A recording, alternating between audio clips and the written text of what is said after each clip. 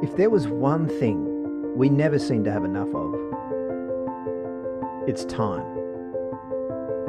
When I'm having a difficult conversation with a patient or a colleague, there's always that part of me that's thinking, how long is this going to take? How can I save time?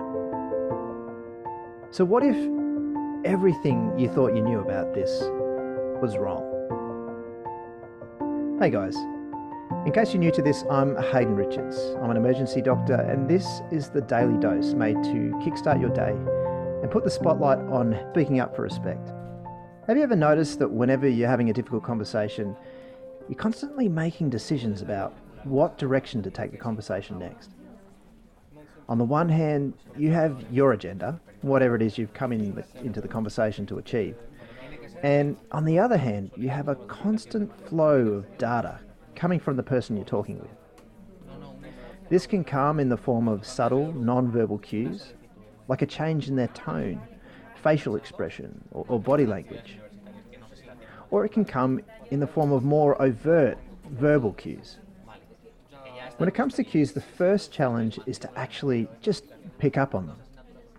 The second challenge is working on how we respond to them.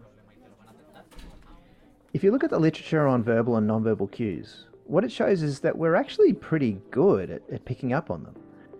But what we seem to find much more difficult is the responding part. Whenever you see or hear a cue, it's always tempting to think to yourself, do I really want to go there? Looks like a can of worms to me. No, I don't think I have time for this. So what we tend to do is ignore the cue. Now, when the other person stops exhibiting their verbal or non-verbal cue, it can be tempting to think, phew, dodged a bullet there. Of course, there is almost always a critical piece of information behind that cue, which now we may never find out. Or when we do find it out, it's often because it's led to some minor or maybe major disaster that inevitably takes us way longer to clean up than if we'd just addressed the cue in the first place. So what does the academic literature say about the effect of responding to cues on time efficiency and productivity? In one study published in JAMA, researchers found that doctors who acknowledged the cues of their patients, on average, completed their consultations 2.5 minutes sooner than doctors who did not respond to the cues of their patients. And in another review article, better doctor-patient communication was conclusively linked to better patient outcomes. That means that effectively responding to cues allows us to get more done in less time with better outcomes. So how might these cues show up in real life? Here's some examples. Imagine you're sitting opposite a patient. Maybe you're talking to them about a medication that you think they should start. At some point, the patient breaks eye contact, looks down, lets out a sigh and shakes their head. This is a classic nonverbal cue that could indicate all kinds of things, although it's not entirely clear what. So how might you respond? Probably the simplest way to respond is to ask a simple, open question. What's on your mind? What if the patient gave a verbal cue, maybe something like this? Oh, I've seen what these can do, I've seen them before. How might you respond to that? Tell me, what have you seen? And what if the cue, instead of being a statement, was more of a question? Do I really need this, doc? Do you mind if I ask, what is it that's worrying you? Let's take a look at that last one again. Notice that the cue was actually a question, but I didn't immediately respond to the question at a cognitive level by explaining my position. Well, the reason you can't go home is that A. Instead, I recognized the question as a cue, a sign of some underlying emotional process, and I responded to that cue by exploring it.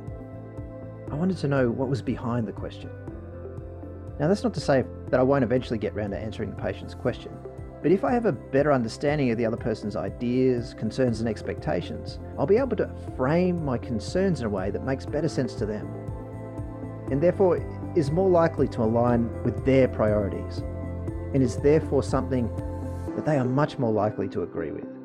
This, in turn, means that I'll spend less time explaining myself and hopefully avoid a situation where I feel like I have to argue my case. For me, this is the essence of trust-based influence. And I want to tell you that when I finally understood this, everything changed about the way I had difficult conversations. I always used to approach these things in a way that felt more like an argument or a discussion or a debate. I used to respond to questions purely with more information or by trying to explain myself. But by exploring more of the emotional side of things, by exploring more of what's behind these questions, what's behind these cues, what I found is that I was able to align myself better with other people, with patients, with colleagues, with whoever. And that meant that the outcomes from these conversations were almost always better. For now, the main message I want to leave with you is this. If you want to save time with your difficult conversations, you may need to practice doing something that goes totally against your intuition. Whenever you pick up on some cue, subtle or obvious, verbal or non-verbal, and you hear that little voice in your head saying, "Don't go there," well, I suggest you go there. Explore the cue, see where it leads. Whether you're taking a history from a patient or negotiating a big contract, picking up on cues will, on average, save you time. And it will greatly increase the likelihood that you will arrive at a solution that both you and the other person will be able to commit to. For more information on picking up and responding to cues, check out the podcast description. By making small changes like these every day, we can all contribute to making our workplaces better. Not only in the way we care for our patients, but in the way we care for ourselves and each other.